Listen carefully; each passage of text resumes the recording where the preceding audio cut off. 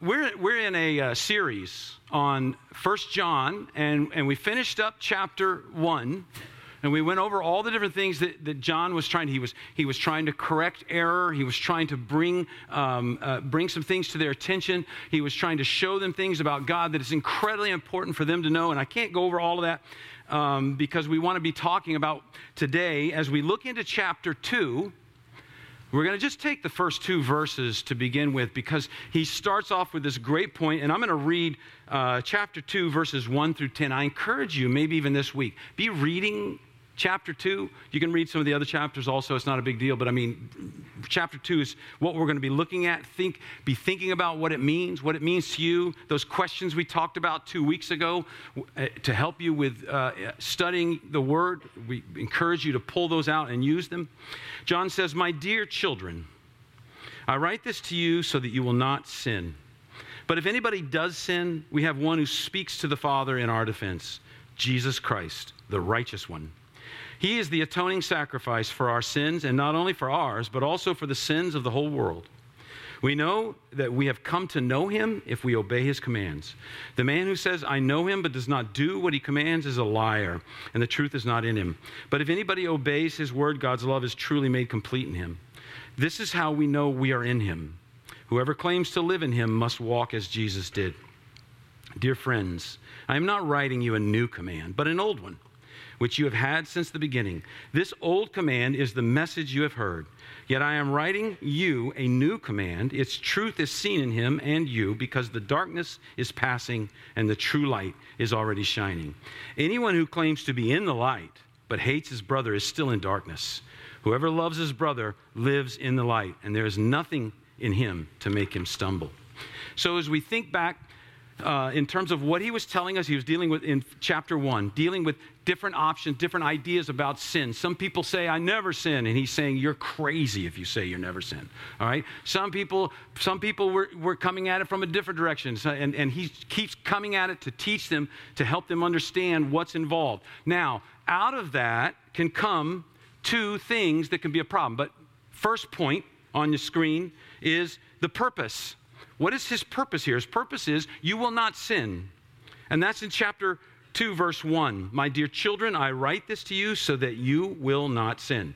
But if anybody does sin, we have one who speaks to the Father in our defense, Jesus Christ, the righteous one." I love how he starts it out. He starts it out very tender, because what's happening is, as people are reading, and John is understanding this, there's a lot of things going on around them. There's the church is new, heresies are springing up that are pulling people in different ways, and they're going, "Man, I don't know, that makes sense. I'm not sure." So John's writing this letter to correct and to help people stay on the right path, to help them, chapter 1, to stay in the light. All right? And so chapter 1, the thing is, it can lead to two natural reactions. One is a form of fatalism. It's, since I have this sin nature, because he definitely told them, you have a sin nature. You are a sinner. Well, since I have this sin nature, and I cannot completely escape it in this life, then why try? What's the use? Discouragement. Have you ever felt that? I mean, you feel like, man, I just keep blowing it all the time. And so for these young Christians and for these people, many of whom are new to the faith, and some who have been around for a while, and different things are pulling at them, they're going, "Wow, John, you're telling us we have the sin nature. Well, that kind of bums me out, because I got no hope then. I'm always going to be a screw up." And he said, "You're right. You are always going to be a screw up. Well, then what's the use?" And it leads to discouragement. It can make somebody say, "Well, then I quit. I quit."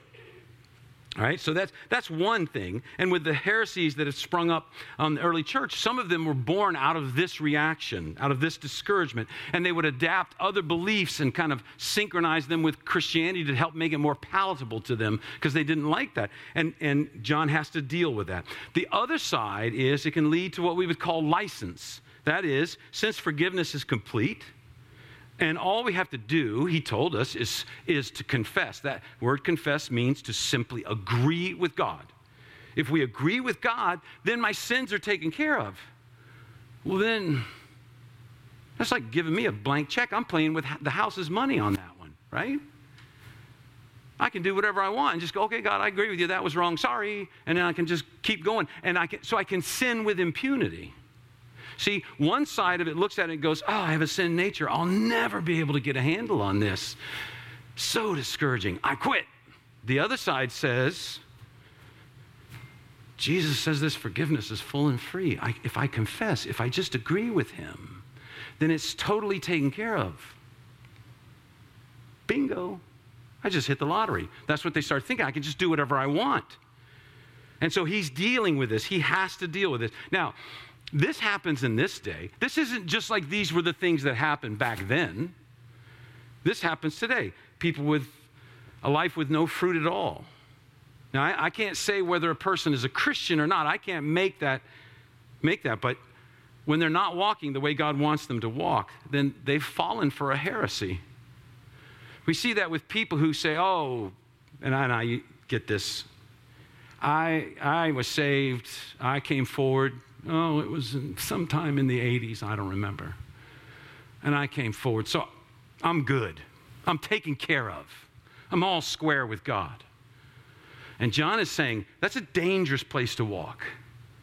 If you're not interested at all in walking in the light, if you're not interested at all in doing what God wants you to do, you've fallen for that whole idea. You've fallen for that heresy. Oh, it's full and free, so I'm taking care. I just do whatever I want. I can live however I want. Now, I can't say that person is not a Christian. That's not my job. But I can say this, they're on thin ice. That's a dangerous place to be. That's an incredibly dangerous attitude to have. Paul addressed this in Romans chapter 6, verses 1 and 2. I think we have it on the screen. He said, what shall we say then? Shall we go on sinning so that grace may increase? And the answer is key. By no means. We died to sin. How can we live in it any longer? And he goes on and he fleshes out the argument, because what he'd been telling them was God's grace is so big that when a bigger sin happens, it covers it. And a bigger sin happens and it covers it. And so he says, well, then that just makes sense, doesn't it? Some people would say, just sin big, because that activates God's grace and it just shows how great his grace is. And he says, yeah, that's true, except there's a problem. If you have truly been renewed, if you've truly been redeemed, that's not what you want to do. Because you know how costly that grace is. Remember last week we said that. When we begin to see the greatness of our debt, it opens our eyes to the greatness of his grace and what it cost him. And what it cost him. So I don't want to take advantage of his grace, because I know then I'm just piling more pain on Jesus Christ.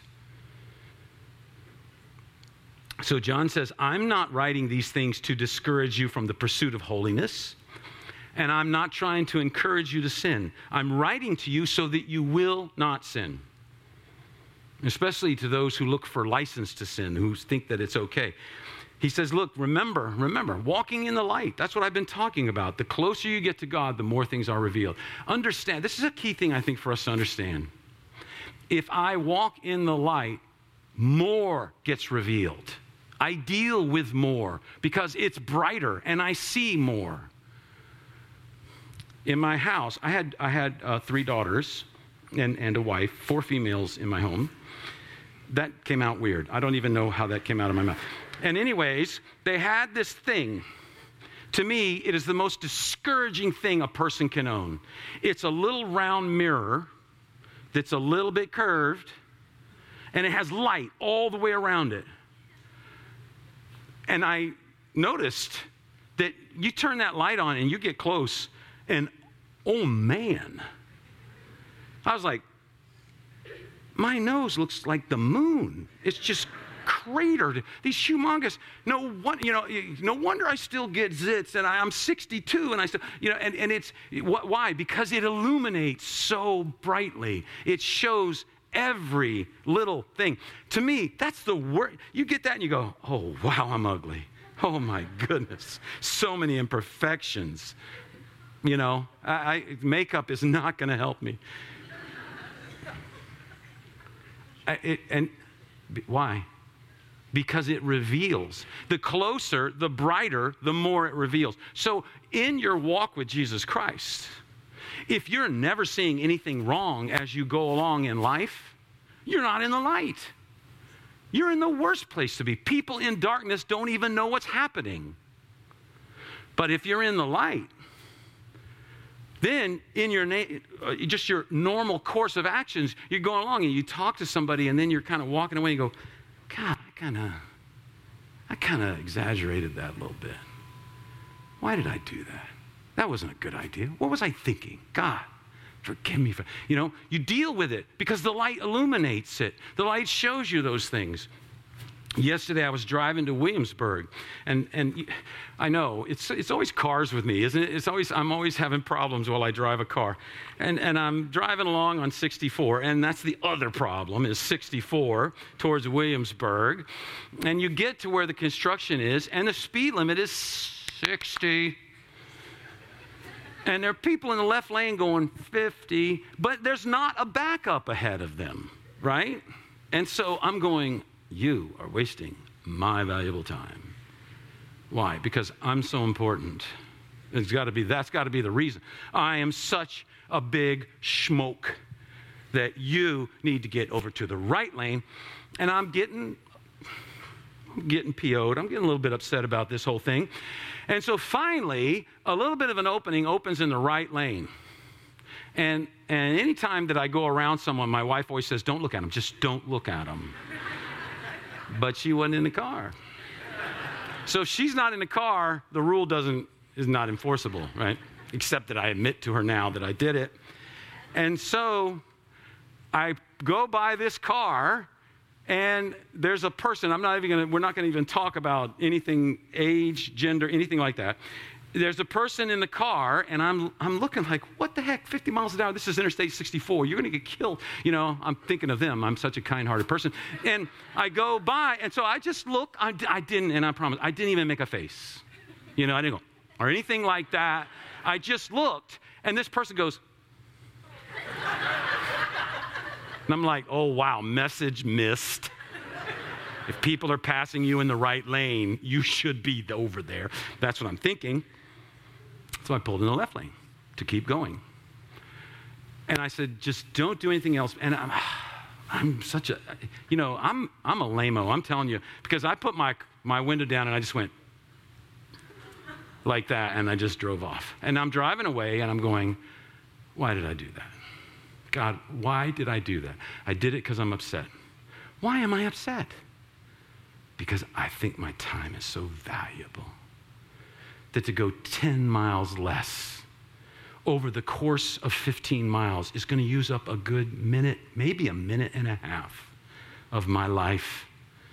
Meanwhile, I'm stressed, I'm angry, I'm a little on edge because of the whole thing. And I'm thinking, why did I do that? And the light, so then the Holy Spirit comes in and says, Bob, this is sin. You just sinned. There's no sense to it. There's no reason for it. You were not thinking of the other person. You weren't worried about them being killed by a tractor trailer. You were just mad, and you acted out. And I said, you're right. You're right. It is sin. And I promised. No, I didn't promise, because I said, God, I'm sorry. I agree with you, God. That was wrong.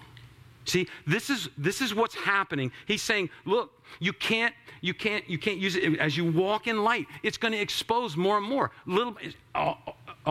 As you walk, more and more things are going to come to light. More and more things are going to be exposed, and you're going to have to deal with them. And you may feel like, oh, man, I'm really struggling. And God's going, no, you're doing great. You're doing great because we're acting on these things. And so John is telling them, he says, look, if you do sin, don't be discouraged. I want you to understand what is happening on your behalf. Now, this is very interesting to me because John's going to, in a sense, draw back the curtain. He's going to open the doors, and he's going to show us this dramatic situation, this dramatic scene that is going on in heaven every time I sin, every time you sin. And it's a courtroom scene. So I want you to see point number 2. We have an advocate. All right? And Eric, if you'll pull up verse 1 again. My dear children, I write this to you so that you will not sin. But if anybody does sin, John says, I know it's going to happen. We have one who speaks to the Father in our defense, Jesus Christ, the righteous one. And he loads this up with courtroom words, with legal terms that he's using. All right? And so he says we have this one who speaks to the Father on our behalf. That's the advocate, someone who is on our side, someone who's called alongside. It's a legal term. It's parakletos. It's the word we use for the Holy Spirit also, but it was used oftentimes in courtrooms in Rome, like a defense attorney. So he's saying your defense attorney speaks on your behalf. Your defense attorney who is Jesus. So let's walk through this. Here we go. Courtroom scene. You ready? Let's say although I never do, let's say I tell a lie. And I just violated something I'm going to say later, to say the word never. I tell a lie. So what have I done? I've broken one of the 10 commandments. Now, why do I need a defense attorney? I only need a defense attorney if I am accused of a crime. Satan is identified as the accuser. In the book of Revelation, he is the accuser of the brethren. I lied, and the accuser is making the accusation in the courtroom of God, and I am guilty. So, God wants to have fellowship with me. John talks about this in chapter 1. This intimate fellowship, it's a very keen thing to him. He's very interested in this. He wants this for us. And it's a two-way deal. He wants to fellowship with us and us fellowship with him. It goes both ways. So God wants this fellowship with me. Unconfessed sin affects fellowship. And so Satan is saying, God, Bob lied. And that is against your nature. That cannot be overlooked because you are perfectly holy, God. We can't let this slide. You're perfectly holy. This is against your nature. It has broken one of your laws, and you can't let it slide. And so God's light shines on this. The Holy Spirit illuminates it in my conscience. And I think, man, I just lied. Why did I do that? And I say, I'm sorry, Father. I agree with you that what I just did is sin. Yes, the accuser is right. I sinned. I broke your law. He is correct. So, now my defense attorney speaks. And he says, sidebar, I don't know very many things about what happens in a courtroom or law, and so I just use words that I've seen on TV. And I saw on TV one time they said sidebar, so I think sidebar is a cool word. I'm going to use it. So, my defense attorney, he's my mediator. And his job is to address this issue because he knows that it will break fellowship with the Father. He knows how serious this is. Even from what we think are small sins to big sins, he knows how serious this is in breaking fellowship with the Father. Why does he know how serious it is? How does he know how serious it is? Because it happened to him on the cross. My God, why have you forsaken me? Fellowship between Jesus Christ and God the Father was in some way broken. I don't understand how that all works, but I do know this. For eternity past, it had never happened. Jesus had never experienced that before. And suddenly, as the sins of the world came upon Jesus, God the Father turned his back, and Jesus said, God, why have you left me? The Bible tells us that it was dark for 3 hours. I think that implies that's that time when the sin of the world was dealt with on the cross, and Jesus was alone for the first time ever for 3 hours. So when he represents me in the courtroom, it is not like just some lawyer who's doing what he's supposed to do. He's in it. It happened to him. He's got skin in the game. It hurts him to see it happen to me, because he knows how personal and how powerful it is. And so I have this lawyer. You need to know it's important to know who your lawyer is.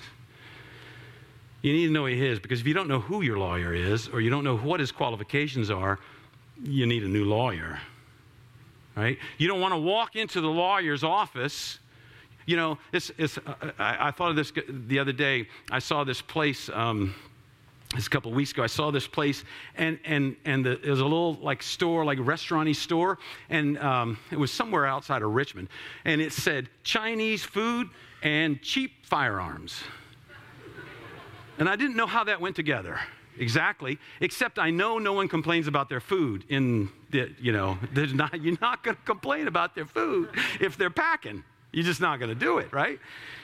And I just thought, and I thought, you don't want to walk into your lawyer's office and say, Big Jim's legal law, degrees and package store. You don't want to see that. You want it to be from a place where you go, okay, this person has reputable credentials and qualifications.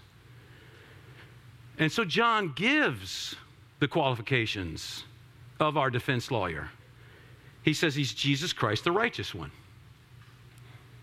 So let's break that down. Jesus, in the Hebrew, Yeshua, the Messiah, the deliverer. My lawyer is named the deliverer, not Lowell the Hammer Stanley. My lawyer is Jesus the deliverer.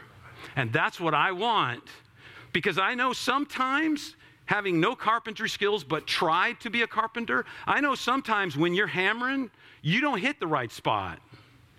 Sometimes you hit your finger or your thumb and you inflict pain. So I don't want some guy that's throwing a hammer around. I want the deliverer, because he delivers. I like that idea.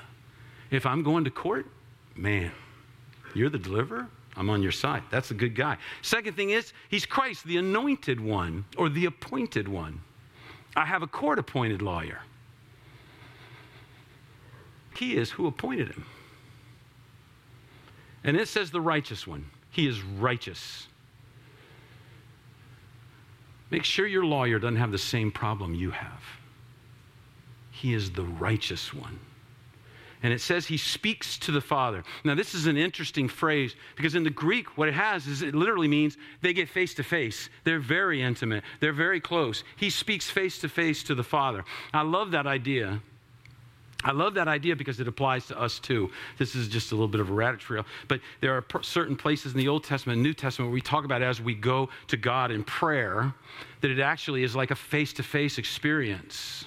And so in my imagination, as I try to figure out how these things could work, even though, it's God, so how can I figure? But I think of God in the throne room, and all the angels and the seraphim and the cherubim, and they're singing and they're praising him. And I start praying. I say, God, I just have really been struggling. And God says, hey guys, everybody just be quiet for a second. My son Bob wants to speak to me. And so he gets down so that we're face to face. He says, what is it, Bob? Talk to me. Tell me what it is. And then I launch into because I still feel like people are being nice to me, and things haven't been going right, and I fell and hurt my knee, and it can be all kinds of silly things, but God's okay. He's okay with that. When my kids were little, I tried to make a habit sometimes, because of this, of getting down on a knee and getting face to face with them when they wanted to talk to me about something. And I wanted to let them know, this is how important you are to me. I get on your level. I'm not up here. You don't have to talk up to me. I get down on your level because you're my kid and I love you. Talk to me, tell me. And then they tell me whatever it is, and I go, that's the stupidest. But inside. But to them, I say, oh, I'm so sorry. Is your boo-boo okay? Do I need to kiss it? A little magical spit? Will that help? I had magical spit. I did. It really helped. God gets face to face. We have a lawyer who gets face to face. He speaks to the Father. He's constantly facing him. Fellowship is being face to face with God, and our lawyer never loses that. This is my advocate with the Father. So the prosecuting attorney says, Your Honor, Bob just lied. And I'm guilty. The light revealed it. The Holy Spirit convicted me of it. I stand before the judge. The judge says, how do you plead? And I say, guilty, Your Honor. I did lie. I'm guilty. And then my defense attorney, you're a defense attorney too, Jesus Christ, the righteous one, stands up and says, sidebar. I love that. Gets next to the Father. Gets over, which I think is great. He comes over to the side of the bench and he says, Daddy? And I'm like, that's a good sign. If I'm in trouble, it's a good sign that my lawyer is the son of the judge. That's a pretty good thing. And so he says, Father, your defense attorney is the judge's son. The Father appointed your defense attorney. He appointed his son to be the attorney for one of his own kids. That's really good, because that means the courtroom is kind of stacked in my favor. Last week, I was I listen sometimes to different people to hear what people have to say about things. And I was listening to a guy that I really like him. He's an African-American pastor, and he was talking about this. And then he got, and I can't imitate, that powerful, vibrant speaking. But then he said, your attorney is the judge's son. The odds are in your favor on this case. And the place went crazy. They went crazy. And I thought, wow, what a reaction. I should try that line.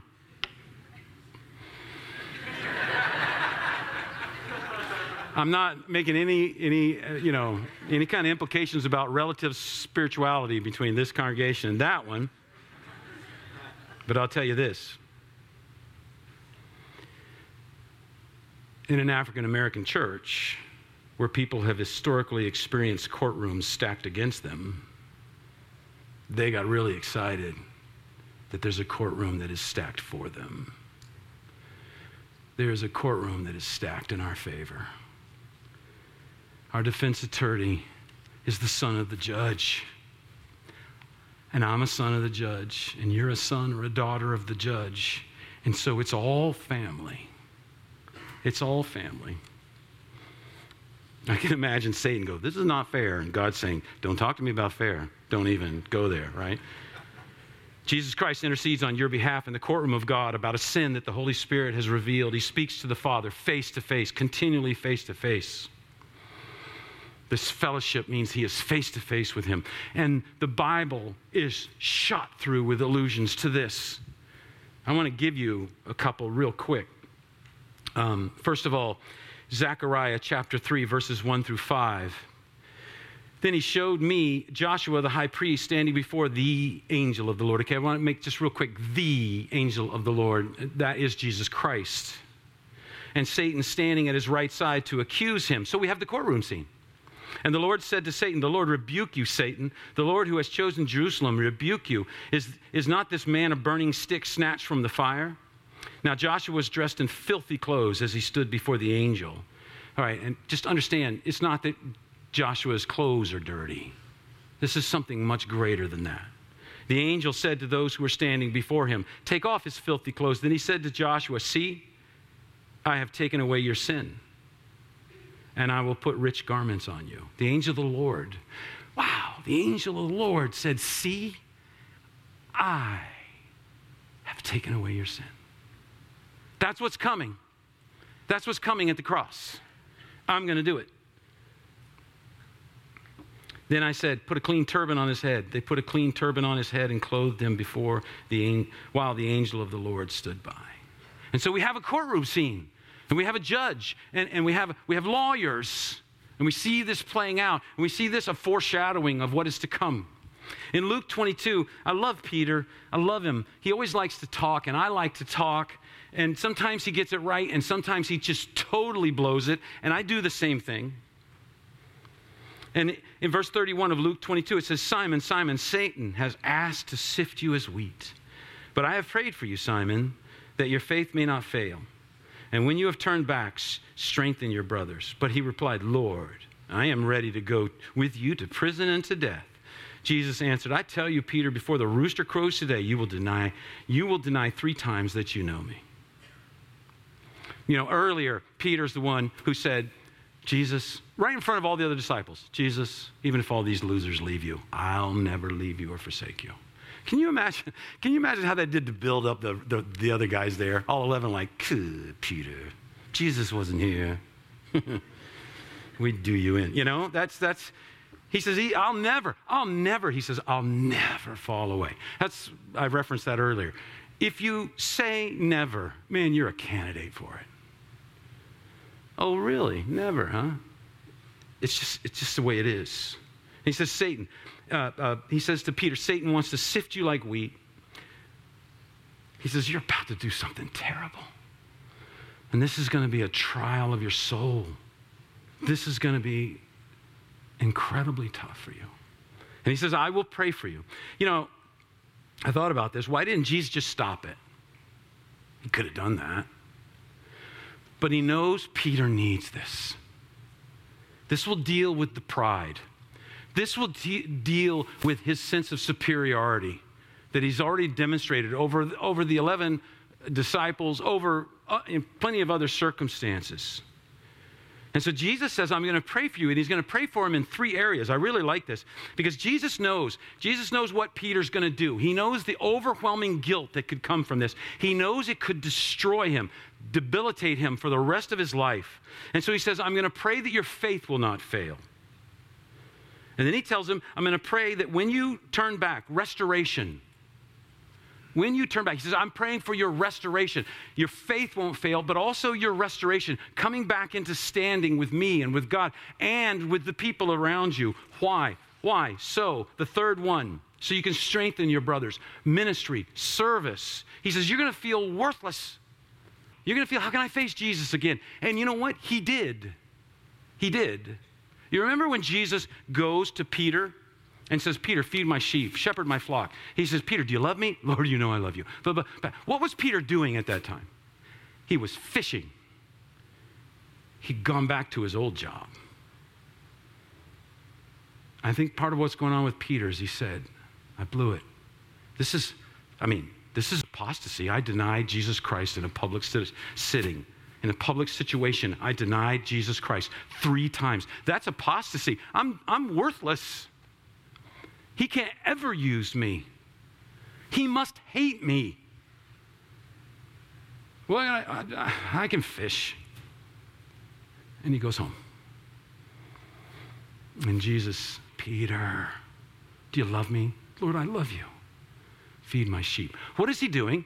Ministry, service, just what I said I'd pray for. Feed my sheep, shepherd my flock. That's what's happening. That's your defense attorney.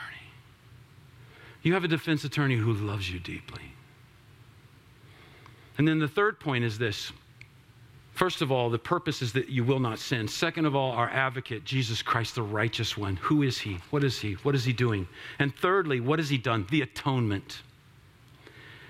Verse 2, he is the atoning sacrifice for our sins, not only for ours, but also for the sins of the whole world. Jesus serves as God's means to overcome a broken relationship between God and sinner. Atonement. It's an old English word, at-one-ment, to bring back together to one. It is this idea, and theologians have all kinds of words, propitiation, and different ways they describe it. But it is the idea of someone who has ransomed themselves. They've paid a price to free another person. Redemption, atonement. So back at the courtroom scene, Jesus is talking to God, and he says, Father, my client is guilty. But, Dad, I already offered myself in his place to receive the penalty that he is due when I did it on the cross. See, this is what I think is so interesting here. Jesus is not asking for mercy. Jesus is asking for justice here. He's saying, you can't punish him for a sin that's already been paid for. I demand justice for Bob. I paid for that lie already. So it's double jeopardy. You cannot prosecute him for that. I demand justice. These are my people. I paid for them. I bought them. The price of my blood. You know, in 1 John 1:7, when we were looking at that earlier, it says, but if we walk in the light as he is in the light, we have fellowship with one another. And the blood of Jesus, his son, purifies us from all sins. And in the Greek, there's the idea of it purifies and it just keeps on purifying. It's an ongoing cleansing that just happens and goes on and on and on, continually cleansing us. The blood of Christ has eternal value. So practically speaking, how does this affect us? I was thinking about this because in the book of Job, there's one point, I think it's in Job chapter 10, where Job says, oh, I wish I had a mediator, an umpire. I wish I had someone who understands me and can speak to God for me. I wish I had someone who can be connected to me and connected to God at the same time. They understand me and they can speak to God, and they understand God so they can help me. That's what he's crying out for. He's crying out for Jesus. So practically speaking, this desire for an umpire, this desire for a mediator, what Jesus has done for us as our advocate and as our atonement. What does that mean for us? Well, the first thing I think it means is that this deals with the problem of guilt in human existence. You know, I have a picture of Lady Macbeth here. It's because I think because you can curse in church and you can get away with it. It says, "Out damn spot." And what is she talking about? She's committed a crime. She's killed someone, and there's a blood spot on her hand, and it won't wash off. And she's crying at it. Why? Because the guilt is eating her alive. And she goes on, as you read in there, you read how she's trying to deal with it. And then a doctor comes and says, "There's no cure for what ails you. No medicine will take care of that. Because you've got a guilt. You have guilt on your soul." And I think sometimes dealing with this concept of guilt, too many Christians think that confessing just kind of puts them right back on probation with God. They confess their sin, and so things kind of get wiped clean. But now you better live it or you're going to be in trouble. And that's a wrong idea. Because the record, God says, I place these things where they'll never be remembered again. They won't be brought up again. The record is expunged. It's erased. It's never to be brought up again by God. But Satan and our nature will continually remind us of guilt. Have you ever felt that? Oh. Sometimes you can just be walking along, driving along, just sitting at your desk, whatever you're doing, and you remember something you did that you're feel so guilty about. Why did I do that? And it comes back in Technicolor. I don't know about that. I hardly, I have to work to remember good times. Like the kids will say sometime, "Remember that time we went to Virginia Beach?" I'm like, "Yeah, there was a lot of crying on that trip." Man, oh, yeah, you know what? It was kind of fun now that I think about it. But bad things, especially if I've done something bad, it comes back, bam, in living color. HD. 4,000 pixels. I mean, it just is like in my face, and it just makes me feel terrible. And this guilt can eat us alive. And this is what Satan and even just I don't need Satan all the time to remember that kind of stuff. I can remember it on my own without his help. They remind us of. So how do we deal with guilt? Well, there's two ways of dealing with guilt, generally speaking, being very simplistic in the world. One way is to say what you did was not wrong. Just deny it. You say, "I'm feeling guilty about that." Well, it wasn't wrong, so stop feeling guilty. Oh. Well, that's great. And then you walk out, and then a little later it comes back to you like, "I can't help it. I still feel guilty." Because if you're going to tell something that something is not wrong, you got to understand something. That's a religious statement. That's a moral statement. You have to have some kind of authority to justify making that statement to a person. Some sort of religious authority to be able to tell someone that's not a sin. But people try that. The other thing that happens quite often is people try to make up for it. They try to work it off. Andrew Carnegie, in his diary, when he was about 35 years old, he said, "This pursuit of riches is killing my soul. And so I have resolved to work for 4 more years and then quit and just invest, live off of it, and dedicate my life to philanthropy. Because I hate what I'm becoming." He was becoming a judgmental person. He was becoming a person he was struggling with racism, and he was struggling with all kinds of evil that he saw in his life. And so he said, "It's the pursuit of riches that's doing this for me. And so I'm going to quit pursuing riches, and I'm going to pursue a life of philanthropy." And he didn't. When the 5 years was up, he just kept right on going. And he kept right on going until he was very old. And then he says, "Oh man, what have I become?" And so then he started doing all kinds of philanthropy. Good things, libraries, buildings, all kinds of stuff like that. Unfortunately, all of that money was built upon the mistreatment of workers, of whom he was one of the worst, even for his day and age. And he tried to earn back what he had lost through good works. And it didn't work. It didn't work. So The problem is, in trying to work it off, is what is killing you is your guilt. And it keeps coming back no matter what you do. But in Christ, we have an advocate. He says, you did do something wrong. There's a reason you feel guilty. But that sin now has been paid for. It will never be brought to your attention again by me. You don't have to work it off. You've been declared free. Not only that, you've been declared righteous. You know, it's the two sides of salvation. He represented us on the cross. Our sins were transferred to him on the cross. He had that broken fellowship with God. That's the forgiveness side, the pardon side. The other side is he's still our representative. There's still a great transfer that is going on. His righteousness has been transferred to us.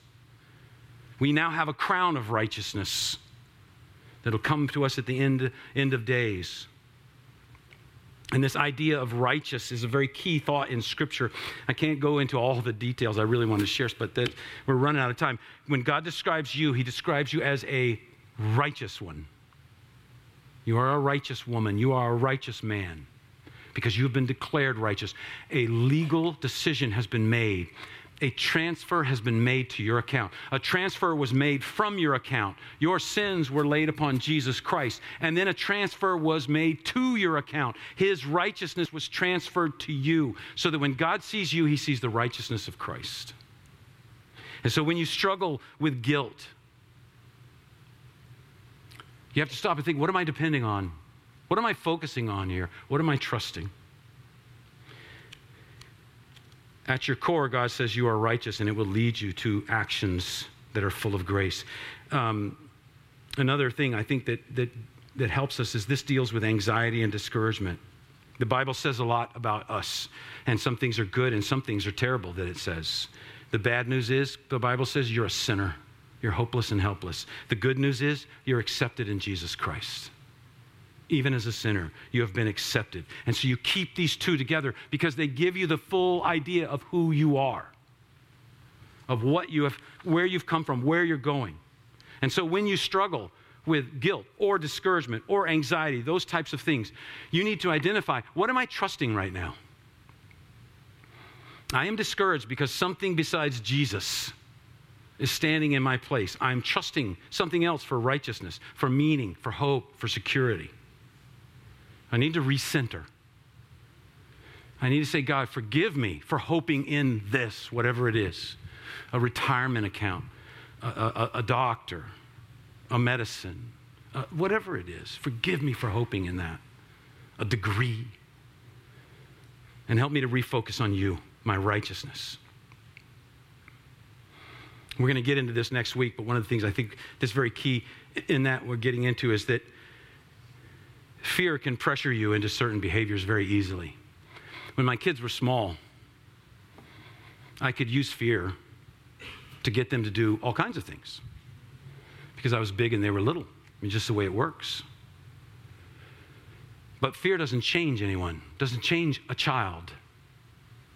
It can change their behavior, but it doesn't change their heart. But love enables you. Love empowers you. That's why we're going to get to this in 1 John. He says, this love, God is love, this love, it will enable you to live for him. Because love begets love. Love begets grace in our lives. And his love for you, his love for the whole world is where the power is for us as we live. Let's pray. Father, we thank you for this time. God, we thank you for your word. That, Lord, as we think through this courtroom drama, our attorney is your Son, Jesus Christ, the righteous one. And because of that, we have an able attorney who has never lost a case. Father, help us to trust him and not ourselves as we deal with these issues in our lives. Help us to see who we are at the core, a righteous one because of Jesus Christ. And help us to make our identification there, not in anything else. We thank you for the hope that your word gives us. In Jesus' name.